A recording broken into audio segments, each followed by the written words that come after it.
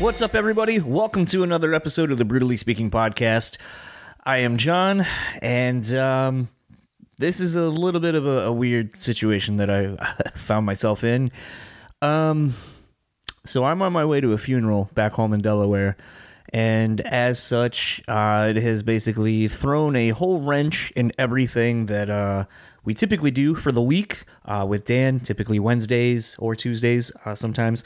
Dan and I record the intros for episodes, and as such, since I am leaving on Monday as of when I'm recording this, that's just not really happening. So got a little creative with this one. About a week ago, the episode I did with Scott Bowling for his show Good Company with Bowling aired. I reached out to Scott and basically said, I would like to drop the audio version from the YouTube version of the video. I know it's a lot of versions and so forth, but basically I wanted to drop in the interview because I thought, it's kind of... We haven't really necessarily discussed my backstory, really, I guess, on how the podcast started. I've done a couple of other shows that, we've mentioned and so forth, but, after having Dan kind of go like, oh, I really enjoyed this, and, him sharing it, saying like, there's a lot of behind the scenes of, our show contained within that interview that Scott and I did, I kind of, thought it would be kind of cool to drop the audio in here and kind of maybe also raise awareness of another show that maybe you guys aren't aware of. Good Company, if you're not aware of what it is almost like discography discussion in the sense that basically Scott brings in a musician to talk about their career, basically from the beginning all the way to now.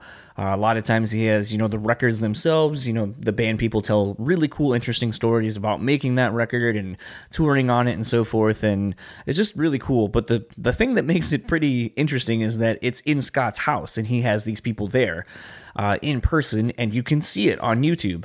So if you go to YouTube and check out Good Company with Bowling or Scott Good Company, there's a few iterations of ways to get there, but Scott had me out while I was down in Atlanta with my wife and our friends, and it was pretty interesting to go see his setup, to literally be like, wow, your basement. I think one of my favorite stories actually was a friend of mine who lives in Portland going, yeah, so just this part of Scott's basement over is probably the size of my one-bedroom apartment.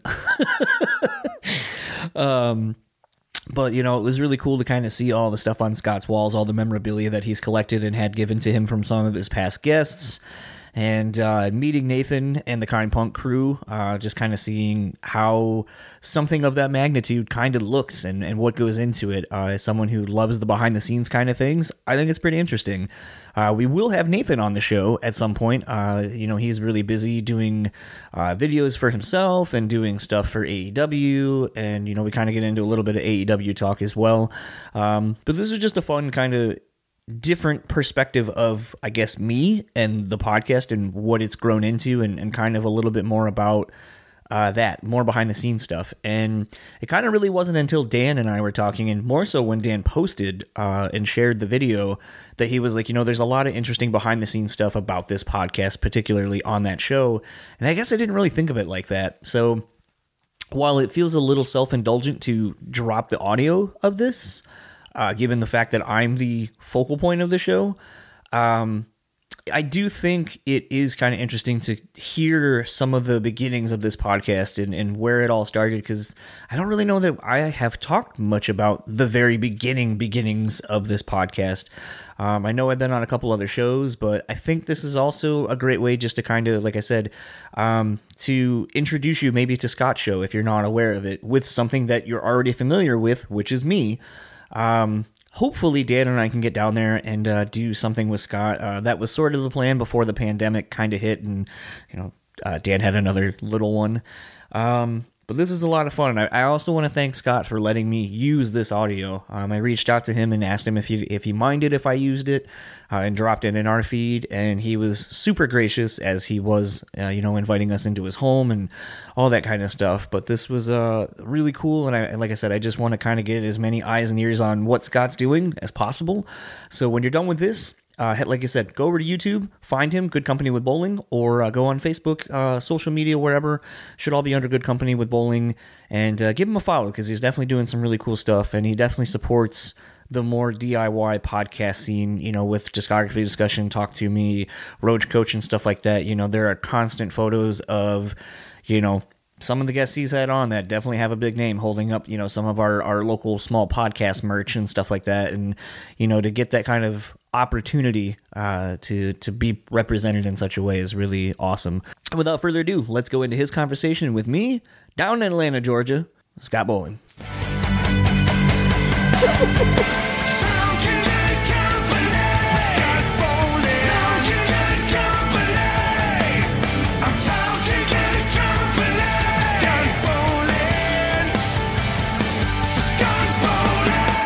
Hey guys, my name's Scott Bowling, and I'm with John Beatty from Brutally Speaking Podcast. Or what did Nathan call it? He called it Brutality Speaking. Yeah. I have the tallies of how brutal I get. It's like, some veterans, have the ears that they keep around their necklaces. I just keep like a tally of brutals. That's lovely. John's awesome, man. He's the first guy on the show to bring like beer. And especially this White Claw, man. We make that back in Grand Rapids. Do you? Really? No, we don't. Oh, yeah, okay. I don't know if you came up with the title Claw or was it Thunder Claw? Anyway, sorry, man. Very good. Brutally Speaking, man. I love the logo, first of all. And I didn't know your show was that old. I went on your podcast, I was like 2016 or something? Yeah. And it was untitled too, right? Yeah, so I wasted the good name. Like in that scene in Big Daddy, like when the Jon Stewart comes in, they're like, surprise. Oh, we wasted a good surprise on you. Yeah, we wasted a good surprise on you. So I wasted the good name on the first podcast I had with three of my friends. We called it Two Drunk Dicks. That was the name? Yes. I still have all the episodes. I've thought about releasing it as a sub-cut podcast like everyone does now. It's not great. It was basically literally us it's like Wayne's World. Us in the basement getting shitty drunk and just talking about things. But I got to the point with it where I was like, I want to start kind of doing more of an interview-based thing. One of my tattoo artist friends, we were at the bar one night. There's a theme, if you haven't figured it out. Yeah. And he was like, you're really good at asking like different kinds of questions and getting people to open up. And so it was one of those things where when we did that, I was like, well, I want to do this podcast. I don't have a name. So it was just John's Entitled Podcast because I couldn't think of a good name. And it was supposed to be a placeholder name until I came up with something better, and I just never did. Okay. And when you first did your interview, was that the first time you've ever interviewed somebody? Yeah. Yeah. I mean, it started with my tattoo artist. Like, if you go back to episode I did 1, listen to it, it's yeah. him. And it sounded very natural, too. It wasn't like an awkward thing or nothing, man. I mean, were you nervous at all or just very natural? Well, I think it's the thing that we always do with podcasts or anything that we want to do creatively is we always reach out to those that maybe inspire us that are around us and more to the point that we feel familiar with. So, like, because you don't want to start out doing something and not know, especially if it's going to, like, suck anyway. You don't want to, like, waste someone else's time. But it was just a thing where, and even to, like, my wife, when she listened back to it, she's like, that person, Chris, is kind of soft-spoken and doesn't really open up like that very often. Yeah. And, she was like, I'm surprised you got him to talk about these certain things. And, even he afterward was like, I've never really talked about this or that, or, like some of the stuff with like his family and his upbringing and stuff like that. He never really talked about to people. Did you were you like, before the interview, did you prepare like hardcore? Were you like, nope. Just kind of winged it? The only thing I had really prepared for him was, obviously I have a lot of tattoos and I spent a lot of time with Chris talking about a lot of different stuff while you're getting tattooed. And so something that interested me was the concept of, basically tattoo artists being like therapists. Mm.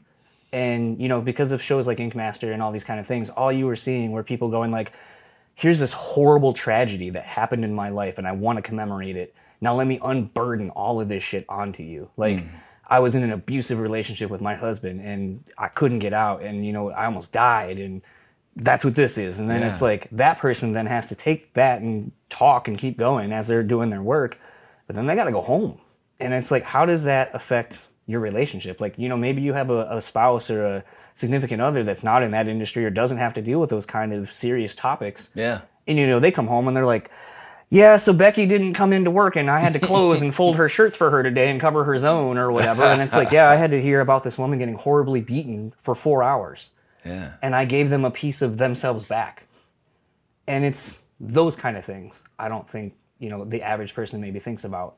Yeah. And so that was kind of the crux of sort of, I guess, my show. Like, Dan, when we changed it to Brutally Speaking, everyone wanted to call it clickbaity, and I was like, "Fuck no, we're not doing that. No one will come on that show if that's what we call it." Clickbaity. That's so that's really cool. When did you first meet Daniel Terry? He's the man. So yeah, I've never met Dan in person. Oh, really? No, we've never met. Wow. So when you guys went to Rockin' Pod, Chris Sinzak, yeah. No, I went to two. You went to two? Okay, I think that was the one they went to as well. Yeah, I get to sit with them and hang out. So everyone went to that. I think the collection of the podcasts that we're all kind of interconnected with. And I thought about going, but I was like, I don't really know anybody. And we had kind of figured out that Toomey was kind of shopping us some of the same people. Like, hey, I got Jared Montague from Taproot, and he's got this book, and he's trying to do some other podcasts. And I was like, I mean, I live in Michigan, and Taproot's a big part of our local music scene. He lives in North Carolina too, by the way. I think he's not does that he? far away. Yeah, North Carolina. No, not Jared. I'm sorry, the drummer does. Oh, I was like, the drummer wrote the book, right? Yeah, Jared. Rock Stars. Yeah, Jared. Yeah. Yep, Jared still lives in Michigan. I'm getting that confused, man. I thought he lived in North Carolina. Maybe he doesn't. No, he still lives in Michigan. Does anyone in the band live in North Carolina? No, I'm kidding. No, Steven still lives in Michigan, and God, I think everyone does. Anyway, as far I'm as sorry. I know. But I was doing an episode with God, I'm blanking on his name now. Adam Morgan from Hopesfall. Okay. And I know Dan's a big Hopesfall fan, but like I only knew Adam through Instagram, being a vinyl collector. Like I collect vinyl, and one day I was just like, oh, I'd like to have someone on to talk about vinyl. And then I realized that he had posted that like the new Hopesfall record was coming out, like a big surprise, like, hey, we're back and we're putting out a record. I was like, oh fuck, I didn't even know you were in a band, let alone this monumental band that so many people love. And I ended up hitting up Dan. I was like, hey, do you want to come and like co-host this with me? And like, you can do most of the heavy working. Yeah. And I'll probably piggyback off of you, but like, cause I want to talk about something different. And then maybe I'll find things in what you do that I can kind of piggyback off of. And I think we did that for like 2.5 hours. And then after that, like I had another one with Blasco the next day. Yeah. And then like, so it like, we just did a couple in a row. It felt better to do them with somebody else instead of me, especially doing intros and so forth. Cause who the fuck wants to hear one person talk? Do you edit it by yourself or do you have Oh yeah. Yep. Much to my wife's chagrin, I do spend a lot of time editing and doing all that stuff. Was that learning? I mean, you edit from day one. Yeah, and that's why the show, like, it's funny because, like, you know, Toomey and I have talked about this, and I don't know, I mean, your show is a little bit different in medium form, but, you know, Toomey was kind of talking about how if he's taken some of his older episodes and taken them out because he doesn't like how it sounds, because it doesn't sound the same. So he was saying, like, if somebody searches his name and finds episode 1, yeah. But to me, I feel like almost like a band. I kind of approach it more like a band's first record. Like, you know, a lot of people now, you know, maybe the dudes in Korn hear that first record and they're like, ah, fuck, I wish I could change the guitar tone, my vocal takes. I'm such a better musician now. I want to go back and re-record it. Or I wish I could go back and do it again. But to us fans, there's something that lives in that that's kind of special in that raw form. And to me, I want people to maybe go back to the 250 plus episodes we got and go, right. Oh, this show kind of was shaky. Like, there's something in the core of it that is really good. Yeah. But it took a little while to find its footing. And then when it did, like, oh, now this show that I like. And I'm kind of proud of that. Like, you know. Oh, I totally agree with that. And I love, like, when I find a great podcast, I love going all the way back and seeing where they started. Yeah. That's great because I feel guilty now because my very first episode I took off because I hated it so bad. It was so cringy. But that is a good point. Maybe I'll add it on there because I like you said, man, I could imagine Korn getting rid of their first album or whatever, you know. A lot of bands are doing that now, It's great, though. Re-records. Man, I have so many. So anyway, okay, Daniel Terry has this Subscriber Discussion. I thought you were in this for some reason, no. But you were never a part of this. No. I mean, he was this before Brutally Speaking? Yes. Dan had his own podcast first, and then once we kind of figured out, like, we were getting shopped like the same people, he was like, all right, like kind of like checked out my show, liked it for what it is. And then when they was like, hey, like, you know, we'd like to have co-hosts on, like pick a band. And it is the infamous Esley Dying episode. That is like 4 hours long. I think I drank an entire fifth of gin during it, which is why at the very end it gets real sloppy. I start ideas and I don't finish them. I name drop some people for no reason. I don't finish explaining that story. None of it got edited. It's just... No, actually there was probably a good 30-40 minutes of it edited. But it's one of those, like Dan has told me numerous times, he's like, it's one of our most downloaded episodes. No way. I have to listen to it. I missed that one. But I didn't understand. Because I mean, like, and I think you and I probably would agree with this. Like, you can ask a bunch of different people, what is discography discussion? And someone might be like, oh, it's just a quick overlay of what, you know, a band's discography is and what it means to you. Mm-hmm. I was like, on the As Lay Dying episode, I was like trying to talk about like Jacob Bannon working on the artwork and how crazy it is that That's you have how it this leaks dude. into a 4-hour interview. Well, yeah, because like I was focusing on like, oh, like, you know, from Frail Words Collapse to Shadows of Security, you know, like the guitar playing and the production and everything is so much better, and like, you know, the progression of the band and the individuals. And it was one of those things where like they're just like, yeah, this song's really cool, I like this, and you're just like, oh, okay, I'm going way too deep and way too like too into nerdy. the minutia, and that's not what it is. And so it's kind of like when you're on anyone's show, like But you some gotta people find the love that, rhythm. though. Yeah, some people do. I don't know. I mean, I love nerding out about records and bands and so forth. Like when you were doing the interview earlier talking about Vulgar Display of Power, or Far Beyond Driven, I'm sorry.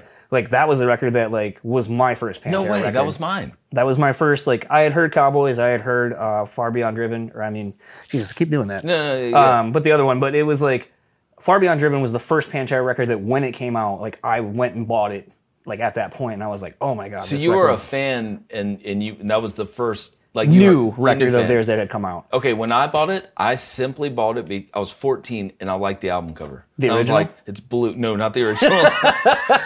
Yeah, wasn't the...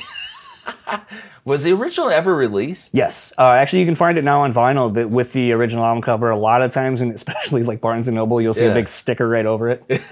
So it is still available. You can still buy it. I think I have a copy, actually, of the original album cover. So, okay, that's cool. You should frame it. I mean, yeah. That'd be good in the I mean, I listen to a lot of my vinyl, so like, there's But- only a few records I have that I want to get framed, like my Korn first record test press that Dan still has, actually. Dude, I love your taste in music because it's like mine's like goes crazy, but like Aaliyah and Tupac, all these like '90s hip hop. How'd you get into? Were you into that before metal? Oh yeah. Well, so it's funny, like, you know, and I think, you know, obviously being married, you'll probably understand this. Like, as you learn to communicate with your spouse and you talk about your shared experiences or the things that make you who you are, and basically filling in the gaps of time that you don't have with each other. There have been things that I realized, like I'm originally from Delaware, and now, you know, the Wayne's World joke always comes up. Do you hate that? Yes. Instantly, yeah. I think that, dude. Yeah, everyone does. We're in Delaware. Yeah, but it's a thing where I grew up completely differently. Like, you know, I wasn't that far away from Philly. So, and like my neighbors, like we lived out in the middle of the country. Like we had Amish neighbors, and then like our neighbors worked with my dad at Kraft Foods at the time. And I remember like our neighbor, like he was, I think 5 or 6 years older than me, was always playing basketball. Like he was like in his teens. And I just remember being like, he seems so cool. I want to be like him. And so like that's how I got into basketball. I remember playing NBA Live 95 with him and him throwing on the first Aaliyah record. And I was like, I don't know what this is. Like I've not heard this. Yeah. I am a product of the MTV generation. Like that was the one channel that was always on in our house. And you know, like even back when you had like Matt Pinfield on, like saying like you would have something like 120 minutes that would kind of give you some of the alternative stuff. You'd have Yo MTV Raps, which would kind of give you more of that, you know, Headbangers Ball. Like you had such a wide array of music being presented to you. And in the early 90s, like that was kind of a really interesting, coming out of the 80s and into the 90s was an interesting time because look at what was popular music encompassed so much that it's like, yeah, there's so many one-hit wonders, but they covered so many genres. Like that's kind of why I love the term nu metal, because nu metal covered everything from industrial to rap to anything and everything in between. And so to me, it's like that's how I've always been, is just appreciative of music as a whole. And I think what's funny is at times doing some of these interviews, like Dan and I did one with Spencer from Periphery for his new band. And I was like, yo, I'm really getting some like early Bobby Brown vibes on this like song lyrically, like how you're like doing your vocals. And he was like, oh, like huge inspiration. And it's like, I don't know that like you can have some of these kind of conversations with people if your lane is just metal. Mm-hmm. And I have been called out on a couple of times. Like, I don't think he likes metal or hardcore, because he always is like on discography discussion being like, so I've been really listening to the TLC Crazy Sexy Cool record for the last 2 weeks. Like I can go deep down on that with you. Like if you ever want to do one of those, like I'm the dude. I would listen to that too, man. That's good. Oh my God, I would love to do that. I love the shirts you like rip. And you were saying, I remember one time you said like, if you're at a concert and you'd be like, I'm the dude wearing the Aaliyah shirt, you can find me. Like, so when we went to the Slayer farewell show, the week before, my wife and I went and saw NWA. It was just Ice Cube, MC Ren, and that's cool. It wasn't with Dr. Dre, but Ice-T performed before him. And so I bought this shirt. I brought it with me. I should have wore it today, but I didn't want to have like a chicken, like one of those like singlet thong things on it. But it was one of those things where I wore that to the Slayer show. And like I tweeted, I was like, most people out there wearing their like best black t-shirt that they have or buying another one. I'm out here in this like navy blue like Ice t-shirt with like, and Ice-T like retweeted it and was just like, that's what's up. Like that's cool. Oh, that's awesome. And dude. was one of those things where to me it's like, it just helps me stand out a little bit more. Yeah. Like when we went to Sonic Temple, I was wearing the first day, I think this Mariah Carey shirt I have. Mm-hmm. And again, it's a white t-shirt and has a rainbow on it. So it's like I stand out amongst most people. So when she wants to find, she's shaking her head right now. Yeah. So when she wants to find me, like it's easy to spot me. Were a lot of people talking to you about, like, if you're owning a beer? Absolutely. Like, there were a lot of people that like would come to me like when I'm watching a band. They're like, "I really love your shirt," or "I took a photo of it. I hope that you're not weirded out." I'm like, "No." Did you have to take photos with people? No, like people. I think people just do that thing they always do, where they're kind of like we were trying to last night with Ludacris. So we were like, "Can you get a photo?" Wait, last night I saw this. You saw Ludacris? Yeah. So we were at this fine establishment. Yeah, we were at this speakeasy called the Red Telephone Booth. Is that what it's called? What was that? Red Booth. Red Booth. Okay. But it's a speakeasy in the traditional sense. Like there's literally a red telephone booth, like a European style one on the outside.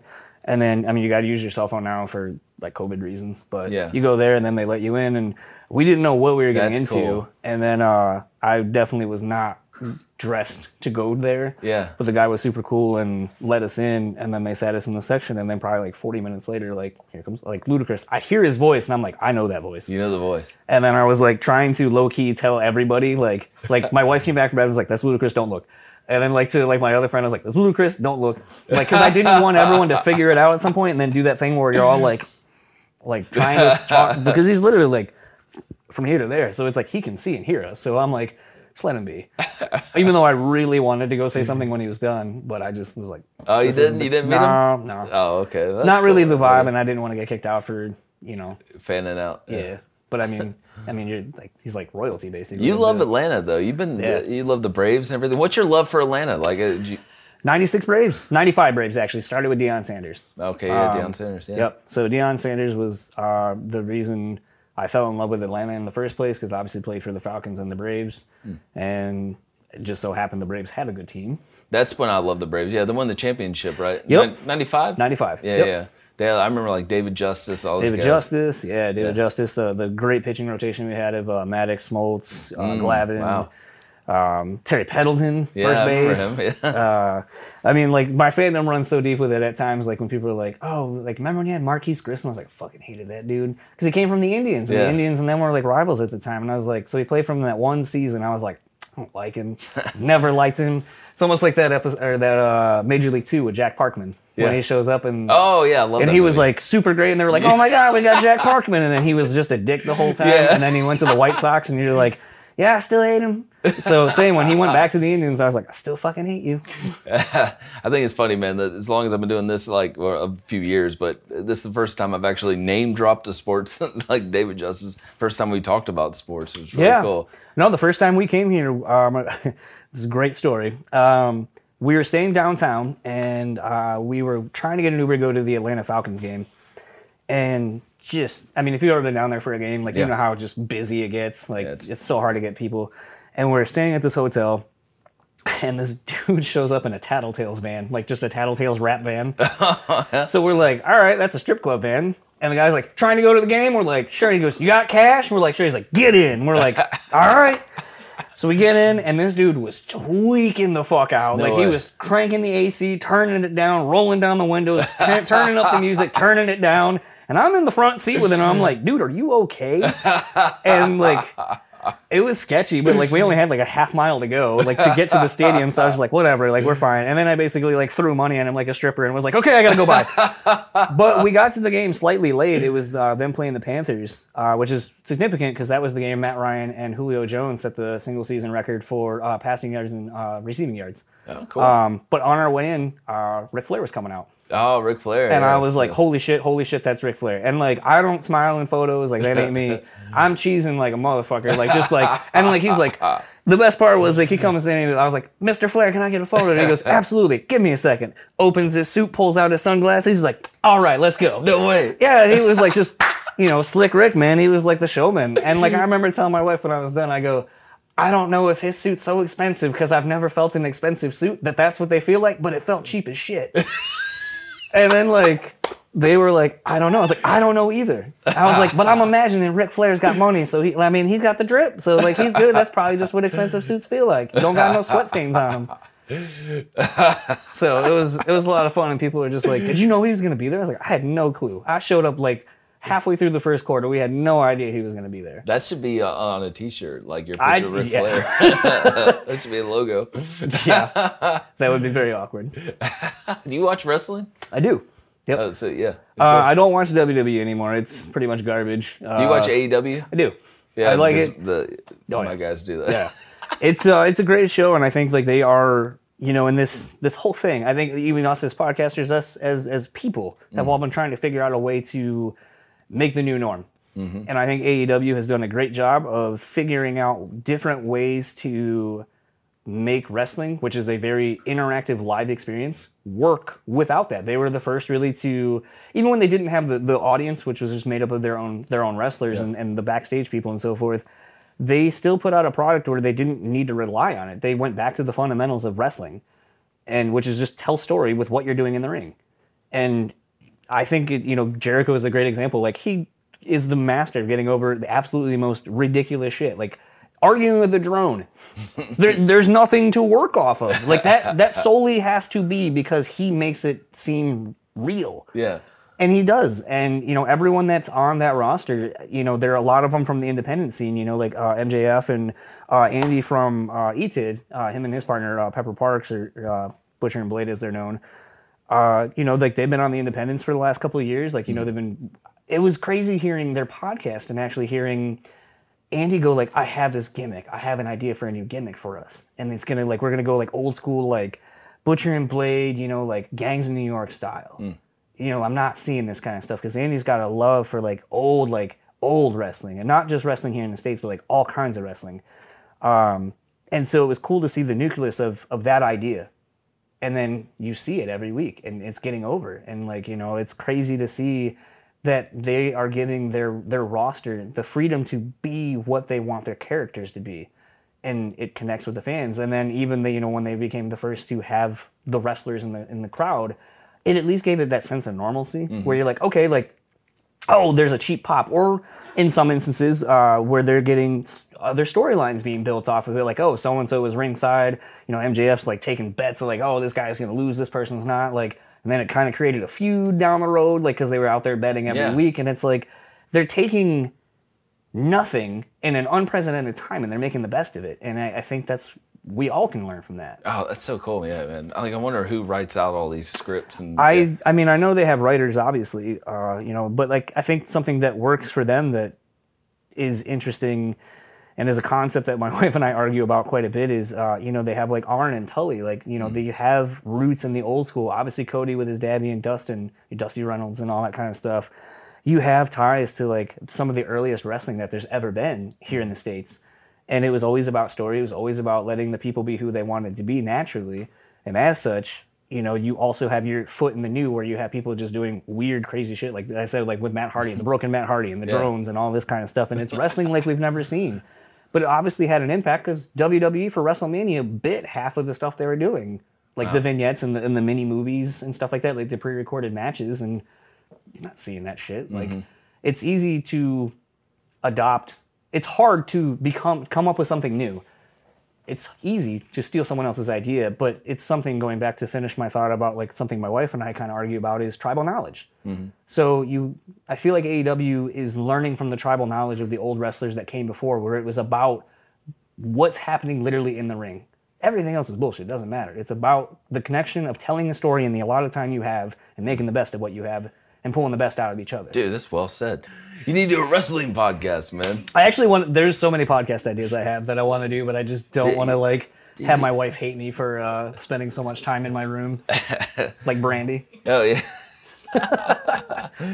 So I want to talk about this. You helped me like start Teespring, right? Yeah, Teespring. Yep. Look at this, man. You got your own socks, dude. I mean, you have my own socks. I don't have my own socks. I always thought it was kind of tacky to have your own stuff. Socks. Yeah. Well, I mean, they're everybody's socks. Yeah. Have you? I guess you haven't worn them yet. Are they comfortable? They're like Red Hot Chili Peppers, you know. Oh, okay. Yeah, you know, they wear the socks. That's what the black circle's for, then, right? I love this logo. Yes.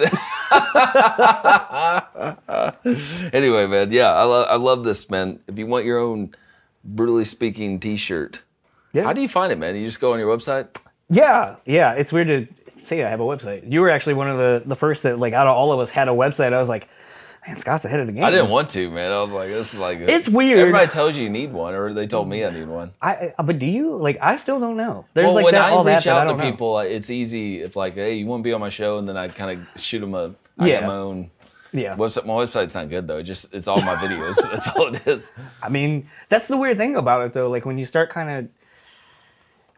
This venture is as close to being in a band or whatever that I really can feel like, or a business that I can kind of really think of, because it's like you do something like this and you're like, is this tacky? Like, you have socks with my logo on it. Like, I feel like that's tacky as shit. But I'm also like, you know what? Someone might be like, fuck this, dude. I'm putting this over my dick. Like, like, I don't know. Like, well, dude, I was trying to like, do I want the socks or the fanny pack? So I was like, let me just get the socks. Yeah. I mean, the site has everything. Dude. I know. And like, you get the email updates and they got like the foil pressings and stuff. And what's weird for me is like, I worked for a screen printing company making stuff for, you know, some of the largest, you know, companies that you'll see like in malls, like, you know, PacSun, like a lot of stuff at PacSun, a lot of stuff you're seeing now at like Target, like the Ripple Junction clothing line that does a lot of licensing through like those vintage shirts that you're starting to see all over the place. So I had kind of a knowledge on a lot of this stuff, and like there would be so many things that we would make for companies. I'm like, who is buying this? Like, made me feel very old. Like I'd see someone like, that looks stupid. Who's buying this? And then like this brand, and you can blur it out or whatever. I don't know. DGK, like they basically exist in the world, same as like Johnny Cupcakes, in the world of parody. So I guess because it's not technically what it is. So like DGK's thing is taking a still from a popular movie. Yeah. And like animating it. Oh, okay. And then selling it for like $35 a pop. And we're like making like, you know, we've done one for like Boys in the Hood. We've done one for like Menace to Society. Like we're printing them by like the thousands every week. Really? And you're like, who is buying this? There's a website that always pops up called Dumb Good. Have you heard that? Did you sue them yet for the name? I know, yeah. That's a Gene Simmons move, man. If he stopped me anything, I want to get to the level where I can start suing people. You owe me this money now. Sebastian Bach was at Gene Simmons' house. I don't know if you heard the story, and he was looking at like all this stuff, and he had Kiss phone cases. And Sebastian Bach was like, "Yeah, man, this is the same phone I have." And he's like, he says a whole shoebox full of them. He goes, "Hey, man, do you mind if I have one?" Gene Simmons said, "You can go on to kiss.com." He's like, you know, and he's like, "Dude, won't give me one." I thought that was funny.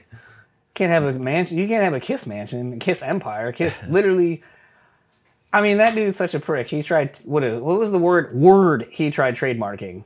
It was really recently. Oh, I know. Oh, it was this, wasn't it? Wasn't he trying to trademark that? Yes, you're right. You're like, yeah. Was that it? Consensus? That was it. Yeah. You're such a prick. You want to make money off of this. Yeah, because he said Love Gun because he's doing that on the cover. Yeah. But Dio was like, oh, it was me. It was his mom came up with it. Well, it's a form of sign language. Yeah. So it's like, it's almost like when people are like Every Time I Die is one of my favorite bands. And people are like, you can't, like I got into trouble with someone because I made a shirt for Andy and it used the I, and someone's like, well, that was my logo or my thing. And I was like, you can't copyright the old English I. Like, no one can own that. That's just a font. It exists. Yeah, it's crazy. So, like, if I want to make bootleg ETID merch with the I, as long as I don't say Every Time I Die, I could use a photo I took, put it on a shirt, and use the I. Don't mention the band name, but, like, everyone's going to know what it is. Yeah. I can do that all day long. Do you enjoy doing that, making shirts and stuff? No. It is some of the, like, it's not hard work. But it's the attention to detail, because, like, imagine, so, like, we'll use this as an example. So, like, imagine this coming through. I have to look at it upside down, and I have maybe 3 to 4 seconds to try to see, like, oh, this gray, there's a line, and the gray's, like, running out, or we got to fill the ink, or screen's breaking down, or whatever. I have 3 seconds to look at this and go, that looks right. Looks like how it's been running. Put it down a dryer. Make sure that like none of the sleeves or whatever are gonna like the ink doesn't touch anything else. Tedious. Yeah. Do you ever do it drunk? Can you drink and do this at the same time? Because it seems like it'd be hard. I've not on the job on the clock, but I definitely have had some drinks with when we're doing like outside work when I used to do that. But it's still the attention to detail. Like my eyes probably just suffered after doing that job for like 5 years. Yeah, it sounds pretty awful. It's like in the middle of summer, like you got to think season. So like in summer, you're already preparing for winter. So you're doing hoodies in the middle of summer. So touching hoodies and grabbing them. Yeah. Standing next to a 400-degree dryer with flash units going off that are going to probably like 180, 200 degrees, just and then you're just sitting there and you can't usually have a fan on you really or anything because that can compromise the screens or the inks or anything, something getting into it. Does your sweat ever just drop? Miserable. Well, I'm not on a screen, but yeah. So that's a funny thing. So we, at one point, were doing stuff for Drake's clothing company, OVO. Wow. And we were doing a sample run, and I remember sweating so bad, and I was just like sweating on something, and I think like, this sounds so terrible. Like I just had such bad swamp ass, and like I just kind of like doing one of those where you're just like pushing the shirt on your back to like just get all the sweat off you. And then like I'm touching the shirt, and then like a week later I saw Drake wearing. I was like, so indirectly Jake's probably had like my ass sweat on his like thing because I don't know if he washed them. So claim to fame, I've probably indirectly been next to Drake or on Drake, in Drake maybe, I don't know. In Drake. I don't know how to follow that up. That's great, man. Oh, that's good. We should make the whole thing about that, Drake's. And being inside Drake. So you brought a bunch of beer here. I did. I brought you Deftones. Yes. Is that the first time you've had it? Yes. What do you think? It's good. One of my other friends that's here lives out in Oregon, and they always, and I probably shouldn't say this, send me beer because I can't get this in Michigan. Oh, you can't? No, I can't get this in Michigan because the distribution's not there.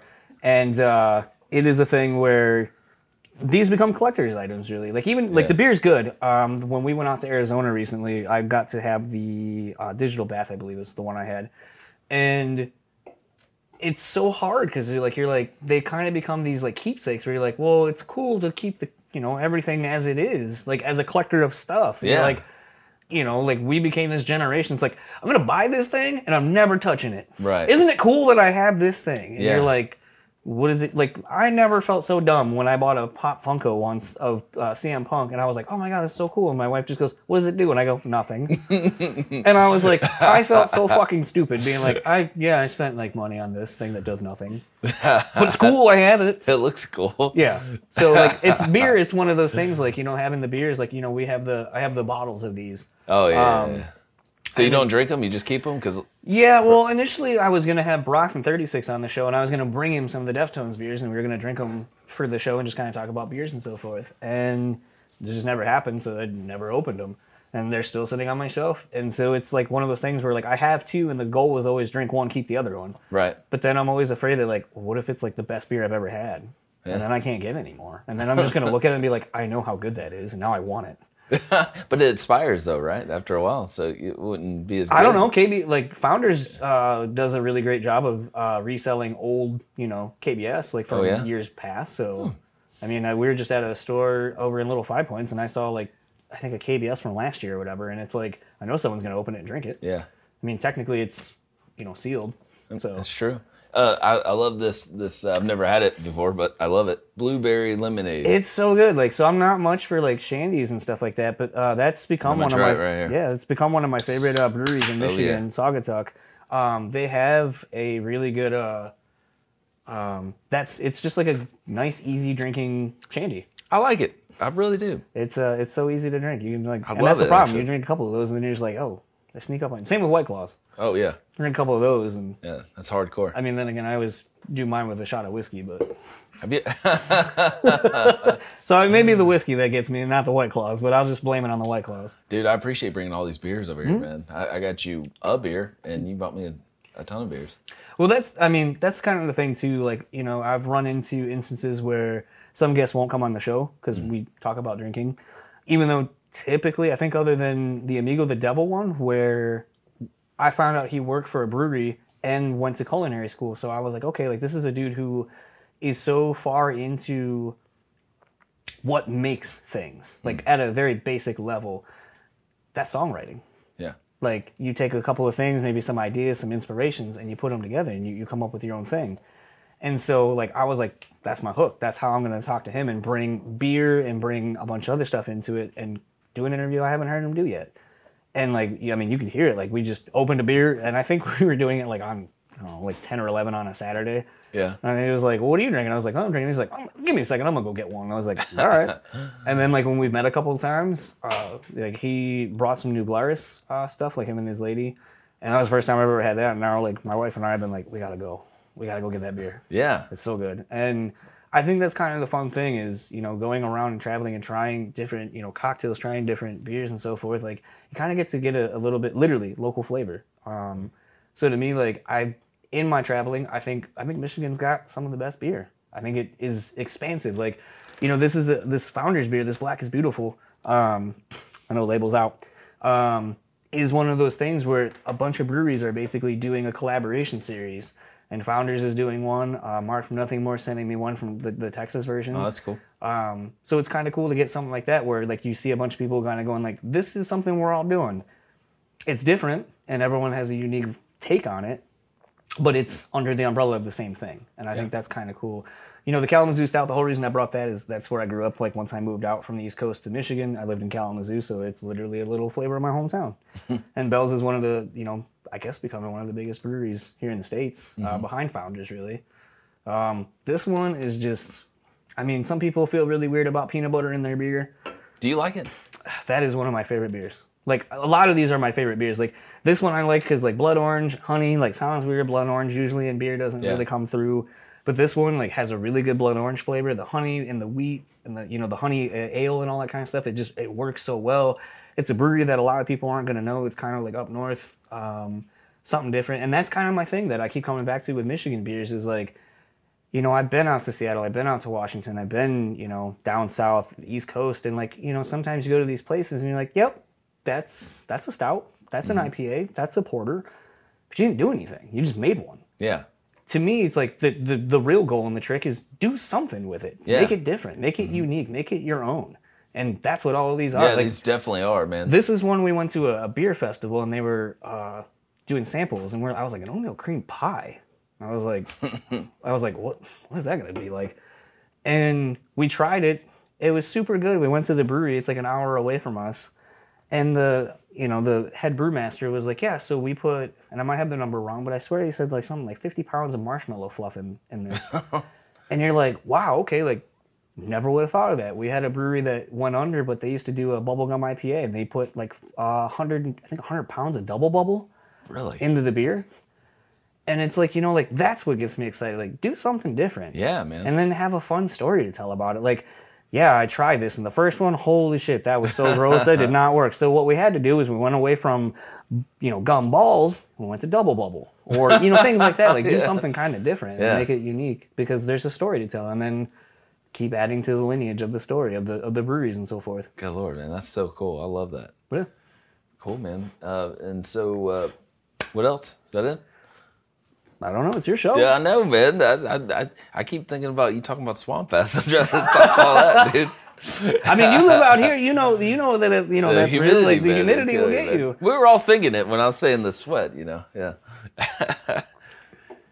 But anyway, man, I love your show. Really speaking, it's great, man. Thank you for coming here on the show. It's nice meeting you and your wife and your friends. Yeah, thanks for having us. We gotta definitely hang out. And man, I love all these beers. I can't wait to drink this peanut butter though and the oatmeal. That's amazing. Yeah, it's those are two of my favorites. I can speak to that one. I have had that one. I was gonna say I don't think I've had that one yet, but I went and had it on draft. It is okay. The flavor that it said it has, and I mean that's kind of always the fun thing too, because like, you know, like something Mark and I always go back and forth on is, you know, like peanut butter.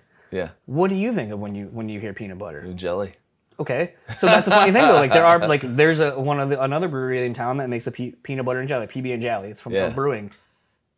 Excuse me. And it's one of those things where I like it, But it's the way that some of these beers are sold. You're like, okay, like I have an idea, peanut butter. Okay, I'm thinking, you know, like some people might like crunchy peanut butter. Yeah. It has a different flavor than smooth peanut butter. Yeah. Or peanut butter and chocolate. Dude, but like, this could be like a Netflix, like this could be a show on this, you know? I mean, that's why, like, you know, like a channel like Vice exists, you know, like the high cooking or the, you know, cooking with beers or any of that kind of stuff. So it's just endless. And I think we're in a really interesting space with the idea of all this. And, you know, something we've even tried pushing on the show badly on our end, but is, you know, the idea of other craft things, craft cocktails, craft, you know, you're seeing loose leaf teas like all over the place now booming.